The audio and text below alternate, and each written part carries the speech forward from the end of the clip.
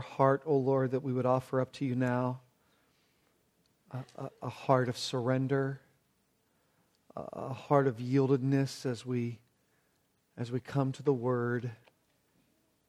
Please make it live, O God, in our hearts. In Jesus' name, amen. Well, be praying for Joni and I. We're leaving this afternoon, headed to the west coast of Florida, and where it's raining and cold, to a conference at Grace Emmanuel Bible Church, the Courageous Churchman Conference, and looking forward to what we'll be learning there. Get some opportunity to spend time with Joshua Rohrbal, who's in training for ministry there at the seminary, Expositors Bible Seminary, and looking forward to that. Looking forward to tonight, although I won't be here, I hope that you'll be here tonight, a night of praise and singing together and praying together. We have some scheduled, but we hope that you'll be maybe thoughtful about how you came to faith in the Lord Jesus Christ and put that in some words and share your testimony of faith. Come tonight prepared to share how you've come to faith in the Lord Jesus Christ, and very clear opportunity for the gospel to be just going forward and going out tonight. So you come tonight for a wonderful time of praise. We were scheduled to have the Lord's table this morning, but for some reasons that really we can't control right now, we're not able to do that. And so I just added about 10 or 12 pages to my sermon for this morning. We're stepping out of the gospel, or we're stepping out of our study through 1 Peter, and because it was the Lord's table day, we were scheduled to be in Matthew chapter 7, and I'd like you to turn there this morning, if you will. When I had determined to preach from the Sermon on the Mount this morning, I had no idea that Pastor Rodney had already worked out that the scripture reading today would in fact be the beginning of the Sermon on the Mount in Matthew chapter 5. He's the one who plans the scripture reading schedule throughout the year. And so I just find it interesting because I had actually thought of reading the first good portion of Matthew chapter 5 this morning, but we've already done that. If you were here Wednesday evening, I mentioned to that group that I was happy to this past week receive a bread machine. We used to have one, but through a series of unfortunate drops that did not have anything to do with a failure in making bread, that bread machine was no longer operable, and I was happy to learn that my wife had in fact secured one when some friends wanted to offload theirs.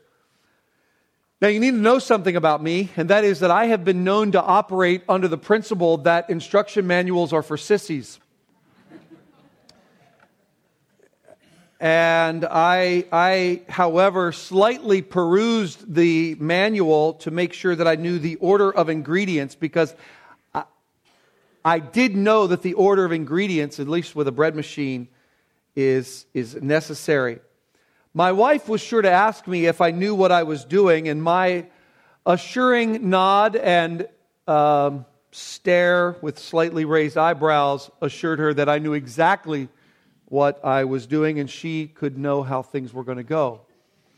What I didn't realize, however, is that the first ingredient, which in case you're wondering and never have read the manual yourself, is water. However, when I looked at the first ingredient, what I saw was 1 3/4 cups of water, thinking that 1 was the first in the ingredients. The first ingredient, 3/4 cup of water. And so I added 3/4 cups of water and then everything else just as that manual told me to do. But at the end I thought, something can't be right. 3/4 cups of water with 6 cups of flour. And so I went back, and sure enough, I had read the directions incorrectly. But never to worry. Pouring in just a bit more water on top of everything would work out, and it will work its way through. And that's exactly not what happened. I basically ended up with a loaf of glob. whole wheat loaf of glob. Here's my point. Have you ever been around someone who acted like they knew what they were doing, pretended to know exactly how things should go, but really had no idea? And I'm seeing all the wives going, well, that was basically the case when it came to the Sermon on the Mount that we find here. 3 chapters in the Gospel of Matthew, Matthew chapter 5, 6, and 7. This sermon, really a beautiful, masterful sermon by the Prince of Preachers himself, not Charles Haddon Spurgeon, but Jesus Christ. The sermon is built on a series of contrasts. And in this sermon, the thinking of man is contrasted with the authority of God. You see, men thought that they knew everything there was to know about the kingdom of heaven. They thought they knew everything there was to know about the kingdom of God. The religious elitists, they thought of themselves as the experts when it came to knowing exactly how to become part of and how to behave once they're in the kingdom of God. And by the way, it wasn't just those religious elitists who thought they had the corner of the market. Everybody else thought that same thing as well. Everyone else thought that the religious elitists, the scribes and the Pharisees, man, they had it right. They had their own ideas about how things should go, but I want to tell you, they were oh so wrong. In the Sermon on the Mount, what we have here is the Lord Jesus Christ correcting their wrong thoughts. For instance, he's teaching about the kingdom of heaven. And in chapter 5, he essentially lays out the characteristics of the kingdom of heaven. The first part we read this morning just details the members. Who is it that is a member of the kingdom of heaven? Well, he says, blessed are those who are poor in spirit. Blessed are those who mourn. Blessed are those who are hungering and thirsting after righteousness. Those are the members of the kingdom of heaven, not the uppity, not the ones who have it all together. And then he goes on from there talking about the mission of the kingdom. He says, you're the salt of the earth. You're the light of the world. Your mission is to draw attention to the character of Almighty God, that they might glorify God. And then he closes out chapter 5 with a discussion on the message of the kingdom. Jesus says 6 different times, you've heard that it was said, but I say to you. You have heard that it was said, but I say to you. And like Moses, the Lord Jesus Christ, who is the greater Moses, restates the law with its clear understanding. This is the characteristics of the kingdom. Then from chapter 5, we go from the characteristics of the kingdom into chapter 6, where he talks about the conduct of the kingdom, in which he details 3 specific issues. 1, the issues of worship. Don't pray in order to be seen by men. Don't give in order to be seen by men. Don't fast in order to be seen by... You're just a hypocrite. And then he goes from talking about worship, issues of worship, to issues of wealth. How do you give and how do you think about what you have and your treasures on earth? And then from wealth, he talks about the issue of worry. Don't worry about your life, what you will eat or what you will drink or what you will put on. But I'm telling you, after these things, what you should be seeking first, the kingdom of God and His righteousness. It's all about righteousness in this sermon. We might say chapter 5 is concerning the righteousness of the kingdom, chapter 6, the religion of the kingdom, and chapter 7, the relationships in the kingdom. But this morning, I want to, and I was going to briefly, and now I'm not going to briefly, direct your attention to chapter 7 in the home stretch of this sermon. As I said, the Prince of Preachers, the Lord Jesus Christ Himself, is just bringing this sermon together so masterfully. I wish that you could have been there with us some years ago as we stood there on that little mountain overlooking the Sea of Galilee, and just imagine the throngs of people coming to Jesus, and then the disciples coming to Him as He sits down and begins to instruct them in this Sermon on the Mount. And He's really calling for a response here in this last section of the sermon, the last third of this sermon. He's issuing a call here. We might say that it is the call of the kingdom, the characteristics of the kingdom in chapter 5, the conduct of the kingdom in chapter 6, and now the call of the kingdom in chapter 7. It is a call, a command really. It's a command to live under the rule and reign of the King, which is exactly how we started our service this morning. Oh, worship the King. It is a call to live under the rule and reign of the Lord Jesus Christ. The kingdom here is the kingdom of heaven. It is the kingdom of God. It is living under His rule and His reign.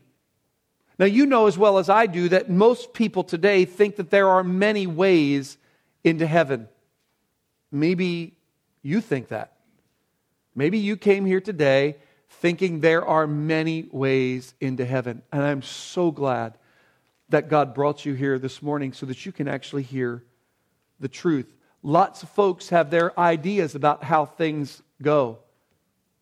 But often, theology is a lot like making bread. If you get things in the wrong order, you end up with a glob. And I want to help you not to end up with a glob in your spiritual life this morning. This morning we're going to look at a section in Matthew chapter 7. We're going to begin in verse 13. And we're going to see in this sermon how Jesus moves on in the sermon and gives a call to evaluate whether or not you are actually part of the kingdom of heaven. You know, you can be part of the kingdom of heaven before you actually are in heaven. Just like I can be part of an American before I'm in America, and not be in America. Every one of us here this morning has to come face to face with the words of Jesus in Matthew chapter 7, and we have to really give an answer. What we're going to do is we're going to examine the conclusion of this most famous sermon where we find the Lord Jesus Christ extending the call of the kingdom of heaven. Look here in Matthew chapter 7, and I'll begin reading in verse 13. Enter by the narrow gate. For the gate is wide and the way is easy that leads to destruction. And those who enter by it are many. For the gate is narrow and the way is hard that leads to life, and those who find it are few. Beware of false prophets who come to you in sheep's clothing, but inwardly are ravenous wolves. You will recognize them by their fruits. Are grapes gathered from thorn bushes, or figs from thistles? So every healthy tree bears good fruit, but the diseased tree bears bad fruit. A healthy tree cannot bear bad fruit, nor can a diseased tree bear good fruit. Every tree that does not bear good fruit is cut down and thrown into the fire. Thus you will recognize them by their fruits. Not everyone who says to me, Lord, Lord, will enter the kingdom of heaven, but the one who does the will of my Father who is in heaven. On that day, many will say to me, Lord, Lord, did we not prophesy in your name and cast out demons in your name and do many mighty works in your name? And then I will declare to them, I never knew you. Depart from me, you workers of lawlessness. Everyone then who hears these words of mine and does them will be like a wise man who built his house on the rock. And the rain fell, and the floods came, and the winds blew and beat on that house, but it did not fall, because it had been founded on the rock. And everyone who hears these words of mine and does not do them will be like a foolish man who built his house on the sand, and the rain fell, and the floods came, and the winds blew and beat against that house, and it fell, and great was the fall of it. And when Jesus finished these sayings, the crowds were astonished at his teaching, for he was teaching them as one who had authority and not as their scribes. In the final analysis, the call that Jesus issues here, the command that he gives, is a call or a command to enter the kingdom of heaven. That's the focus. Enter the kingdom of heaven. We can make it more personal. You enter the kingdom of heaven. And so what I want to do this morning is focus on three aspects or three features of this call to enter the kingdom of heaven. Three features. One, the necessity of entering the kingdom of heaven. The necessity of entering the kingdom of heaven. Two, the nature of entering the kingdom of heaven. And then thirdly, the narrative of entering the kingdom of heaven. So three features, the necessity, the nature and the narrative of entering the kingdom. First of all, let's look at verse 13 and the necessity of entering the kingdom. Jesus does not just end his sermon with so that was nice or something like that. He doesn't just end his preaching without making a call. A call for, we could say a call for a decision. A call for a verdict. He concludes his sermon with what I would say is an appeal to his audience. The Sermon on the Mount is beautiful. It really is. I would really encourage you to spend time just drinking this sermon and reading it. And it is a beautiful thing to behold. But you're not just supposed to admire its beauty. You're not just supposed to admire its flow. It's not to be considered as the height, as some do, of Christian religion. It is actually something that is intended to produce a response, to lead to a decision, to demand a verdict. It's not an invitation that many of us are familiar with. There's no emotional mood music being played here. He's not dimming the lights. There's a simple, direct, clear command. He's not inviting. He's commanding. And through this sermon, Jesus has really drawn the line very clearly. A line between man's way and God's way. A line between man's way, which is a religion of achievement, human goodness, human merit, human deserving, and God's way. The religion of God is the religion of righteousness. It is the way of grace by faith. And God has set, if you will, a decision before men. He's issued this call, this command before men. This is what we find this throughout Scripture. I think it's interesting to compare Jesus restating the law and the way that Moses restated the law in the book of Deuteronomy. Moses used a series of 3 sermons throughout Deuteronomy. And at the end, he said this, I call heaven and earth to witness against you today that I have set before you life and death, blessing and curse. Therefore choose life that you and your offspring may live, loving the Lord your God, obeying His voice, holding fast to Him. For He is your life and length of days, that you may dwell in the land of the Lord that the Lord swore to your fathers. This is the call of the kingdom. And Moses gave it in Deuteronomy. And Jesus gives it here in His restatement of the law in Matthew chapter 7. And what you notice here is this word enter. And I'm focusing on this word enter. It is written as an imperative. That's to say it's a command. There's no way around it. This isn't a suggestion. Entering is something that is absolutely necessary. And that tells us something, doesn't it? If you're a thinking person, you would understand that tells you that you and I are not naturally in the right gate. We're not naturally on the right road. In fact, what this is telling us, and I want you to pay very close attention, especially those of you who are here today, and maybe you had the thought that you could get to heaven by many ways. I want you to pay careful attention to this. You must actually and decisively or intentionally enter the kingdom.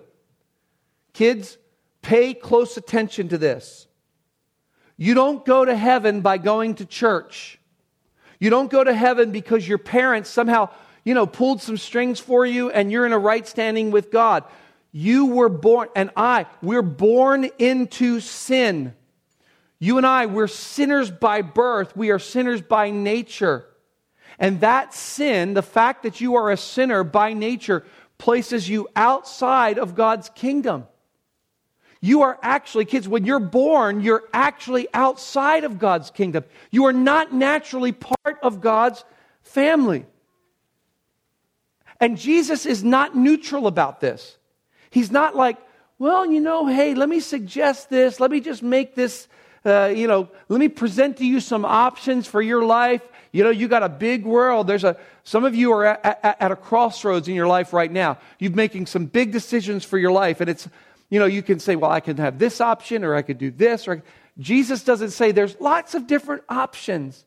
There's a sense, in fact, of eagerness and necessity that is conveyed in this, what we would call an active imperative. That's what the word enter is. It's an active imperative. Why is it a command? Why is it imperative? Why is there this sense of urgency? Because look, what's at stake?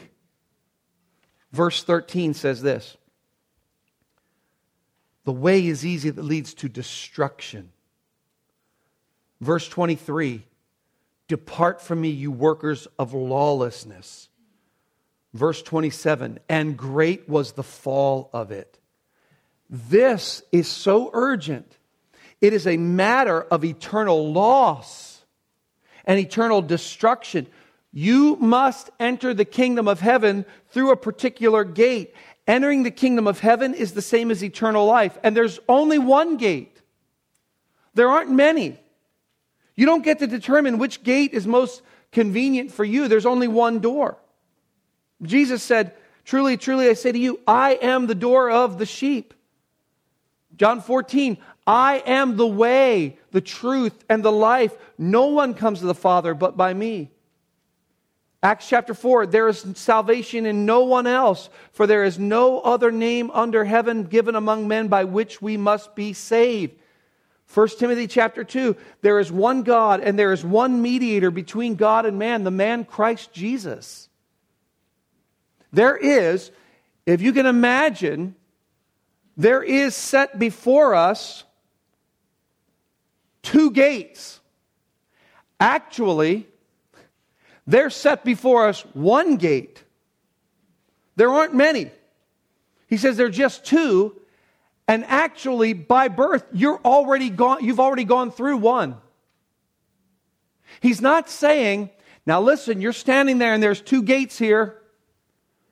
Two roads diverged in a whatever. I did really good in whatever class that was. Lunch. Two roads diverged in a yellow wood, and I took the one less traveled by. No, it's not two roads. It's not two ways like, okay, this one, this one. No, you've already gone through one gate. You've already entered into the wide gate. And there is only one that opens to the pathway of God's kingdom. There's only one that opens to the pathway of the kingdom of heaven. By nature, by birth, you've already entered the wide gate. You're already there. All of us are already there. And that door opens to destruction. That's how serious this is. And what Jesus is saying here is that you actually must enter the narrow gate. In fact, Luke says, when he gives an account of Jesus saying this in another place, he says, strive, agonize to enter the narrow door. For I tell you, many will seek to enter it and will not be able. This is the necessity of entering. You understand it? You have to enter the gate. But let me show you, secondly, the nature of entering the kingdom. The nature. Think about these two gates, these two ways that Jesus presents here. Jesus urges us to choose the narrow gate. It's imperative. Why is he urging us to choose the narrow gate? Because he says, you see this, verse 13, enter by the narrow gate, for. It's a little Greek particle. It refers to a cause. Because of this.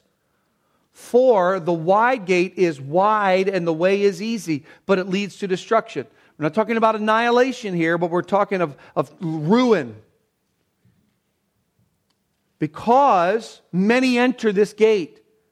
These are the reasons to enter the narrow gate, because of the characteristics of the features of the wide gate. Enter the narrow gate because there's a wide one, and it's easy, and many are there, and it's leading to destruction. Think about this. What is the nature of entering?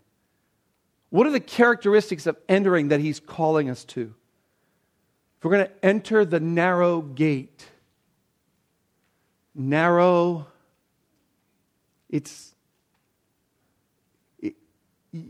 have to go through individually, right? There's one way, which is the way of many, But the other way is the way of few. This gate is said to be narrow. If you imagine a turnstile, one at a time, you don't go in holding someone else's hand. You go by yourself. And you've got to understand this. The nature of entering the kingdom of God is you go in individually, personally. Luke 13. Few find this way. I want you to think about this. Jesus said that He came in order to bring division. Remember that? Jesus came to bring division, and that's what He's referring to here. When you leave the wide gate, remember, you're already on the wide path by nature.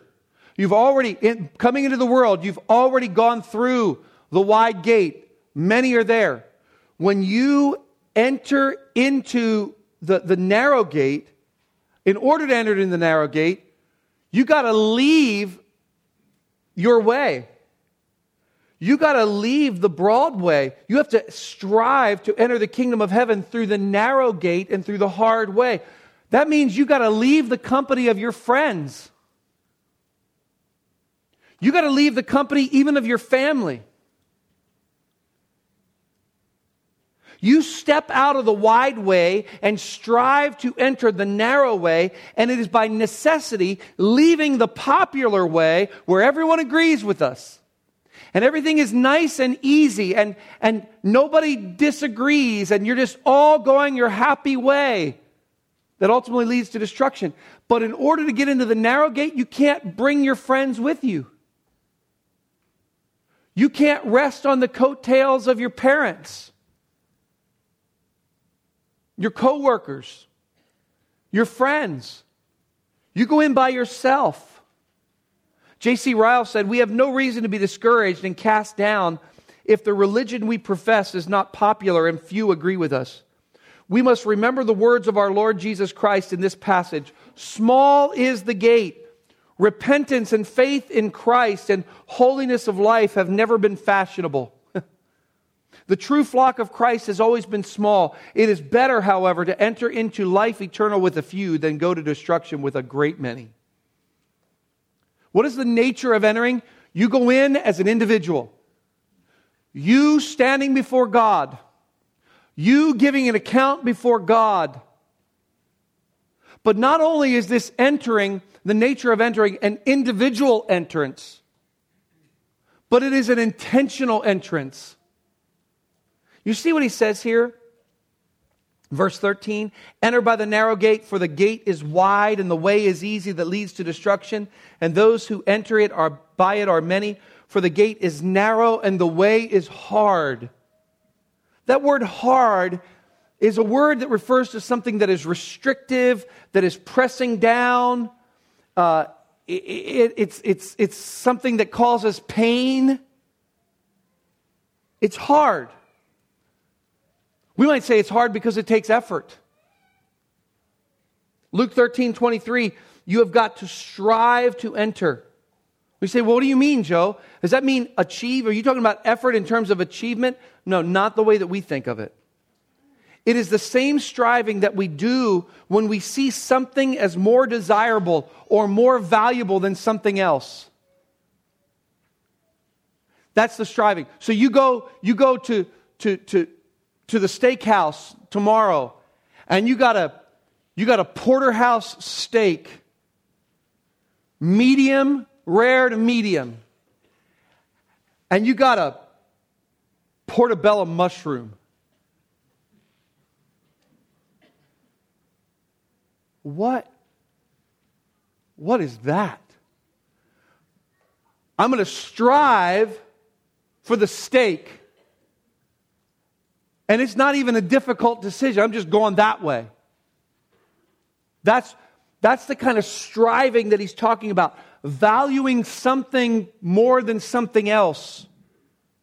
Now, in this context, Jesus is speaking directly to the people here, and he's saying, there is a way that would seem right to you. This is the way of human ideals, the way of human ideas, man-centered religion. He's saying to us that there is a way that seems right to you, and you've got your ideas, and you think you've got it all figured out, and you know exactly the steps that you need to take.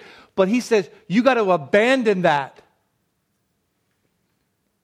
When the Lord Jesus Christ began to preach the gospel of the kingdom of heaven, do you know what he said?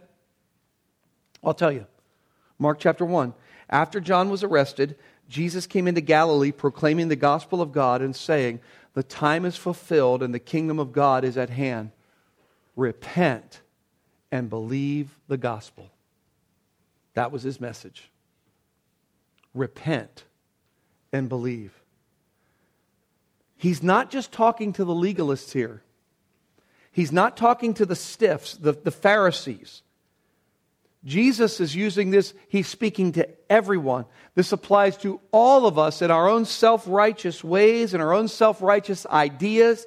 The wide gate and the wide way allows you to remain with all of your preconceived ideas. It allows you to remain with your secret sins. But if you are to be under the kingdom of heaven, you have to enter the narrow gate and the hard way, and there is no room for you to hold on to your preconceived ideas and your secret sins. You cannot hold on to your self-made, self-achieving righteousness. You have to repent. Spurgeon said, you and your sins must separate, or you and your God will never come together.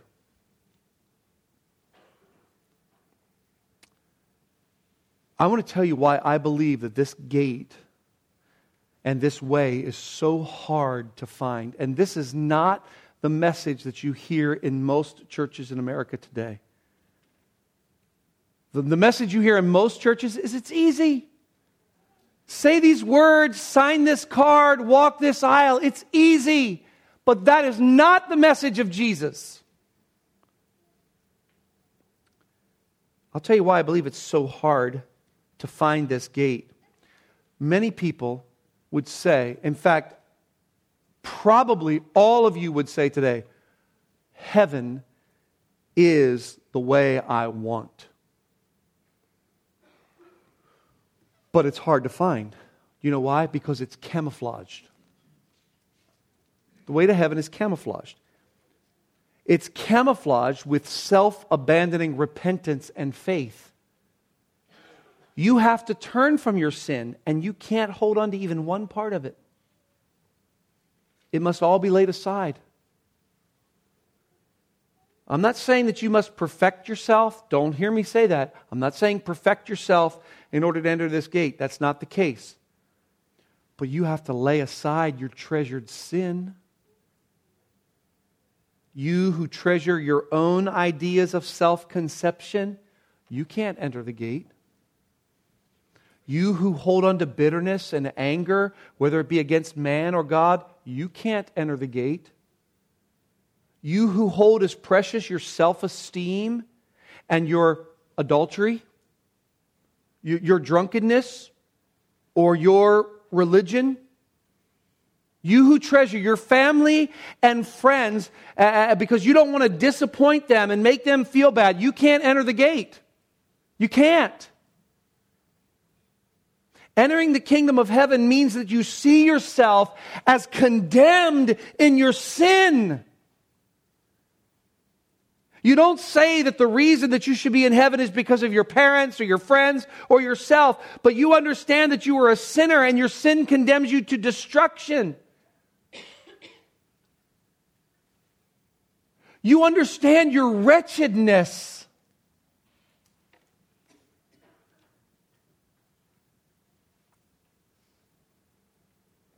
You understand that if you do nothing, you will end up in eternal destruction.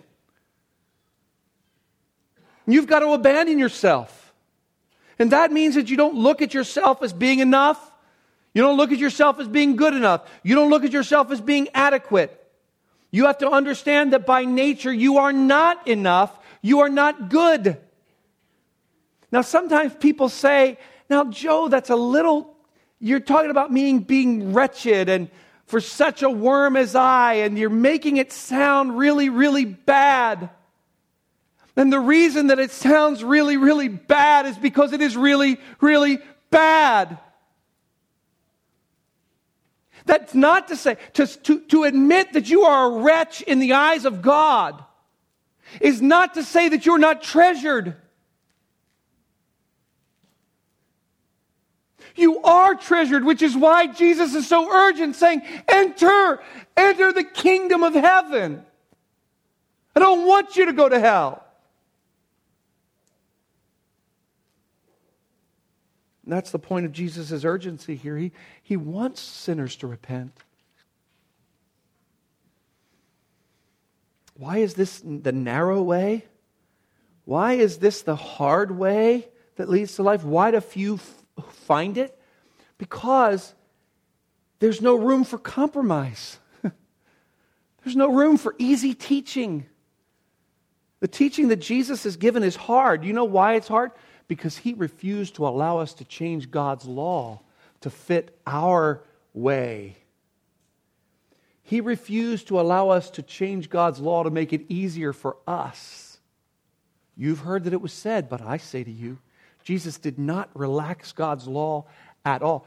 Oh, He fulfilled it, praise the Lord, but He didn't relax it. God's law constantly reveals our imperfection, and what we want to do is we want to change it and make it not seem so, our imperfection to seem so imperfect. It's our temptation for all of us to try to relax the law a bit, to make it easier, to make it more attainable, or to make it null and void. And Jesus says, don't do that. You have to be perfect. You have to be perfect. And you're not. Is it okay to say that? I'm not. I'm not. And neither are you. You must enter the gate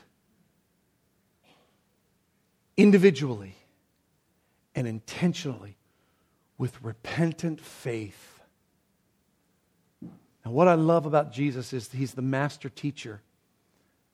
And He brings it all together at the end of this chapter with this story. A story that you know well and that I know well. And what makes Jesus such a masterful teacher is His ability to take what is so difficult, enter the gate, strive to enter without earning it. So difficult to understand. And He puts it into a story that my grandsons can sing and understand. The wise man built his house upon the rock, and the foolish man built his house upon the sand. Look at the narrative for entering the kingdom, verses 24 through 27. How in the world can you enter the kingdom of heaven? What does it mean? Joe, how do I want to enter? And I know it's difficult, and I know it's hard, and I know I gotta turn away from my friends and my family and just go in as an individual, me before God, and I don't want to hold on to my sin, and I just want to go to Christ. I want to go to God. What does it mean? How do I repent and believe? Well, Jesus says, everyone who hears these words of mine and does them. Everyone. There's no exclusion here. Everyone who hears these words of mine and does them is like a wise man who builds his house on the rock. And the rains come, they fall, the floods came, and the winds blow and beat on the house, but it did not fall because it is founded on the rock. The rock is the words of Jesus Christ. In this sermon, I could say it's the words of Jesus Christ that He just delivered in this sermon. Hearing these words and doing them. Hearing these words and putting them into practice.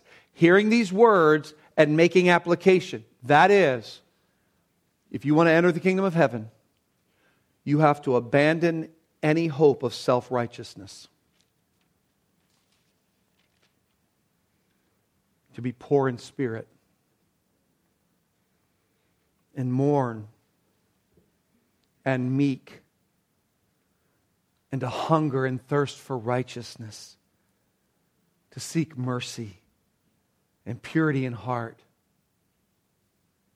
You have to abandon any hope of self-righteousness. Any hope that anything, any small merit that you would say, you know, I have this going for me. You abandon it. And you leave behind your animosity toward God and humble yourself as you recognize that you need a heart transformation in order to come into the kingdom of heaven. You understand that you at the core have broken and continually break God's law. You've got to hear the words of Christ, and put them into practice. There's one way. You recognize, you know what? There's only one way of blessedness. There's only one way of the kingdom. And you cannot relax God's law in order to make it more friendly to you. You have to recognize that you need a holy perfection before God. And you take the focus off of yourself and you put it directly on your own heart. The reason that you're on the broad way is not because of someone else, it's because of you. You don't blame anyone else. It's me. It's me. It's me. It's me, oh Lord, standing in the need of prayer. Right? Take the focus off of others and put it directly on your own heart. You can't listen to the false teachers who take a message and they pervert it. You humble yourself, turning from your sin. That sin is only going to get me destruction. My ideas, my self-earning is only going to get me destruction. And I look to Jesus Christ, who is the perfect fulfillment of the law, who did for me what I could never do.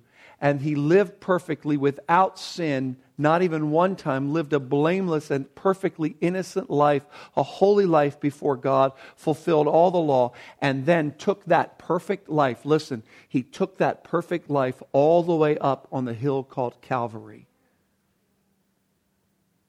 where He submitted to death,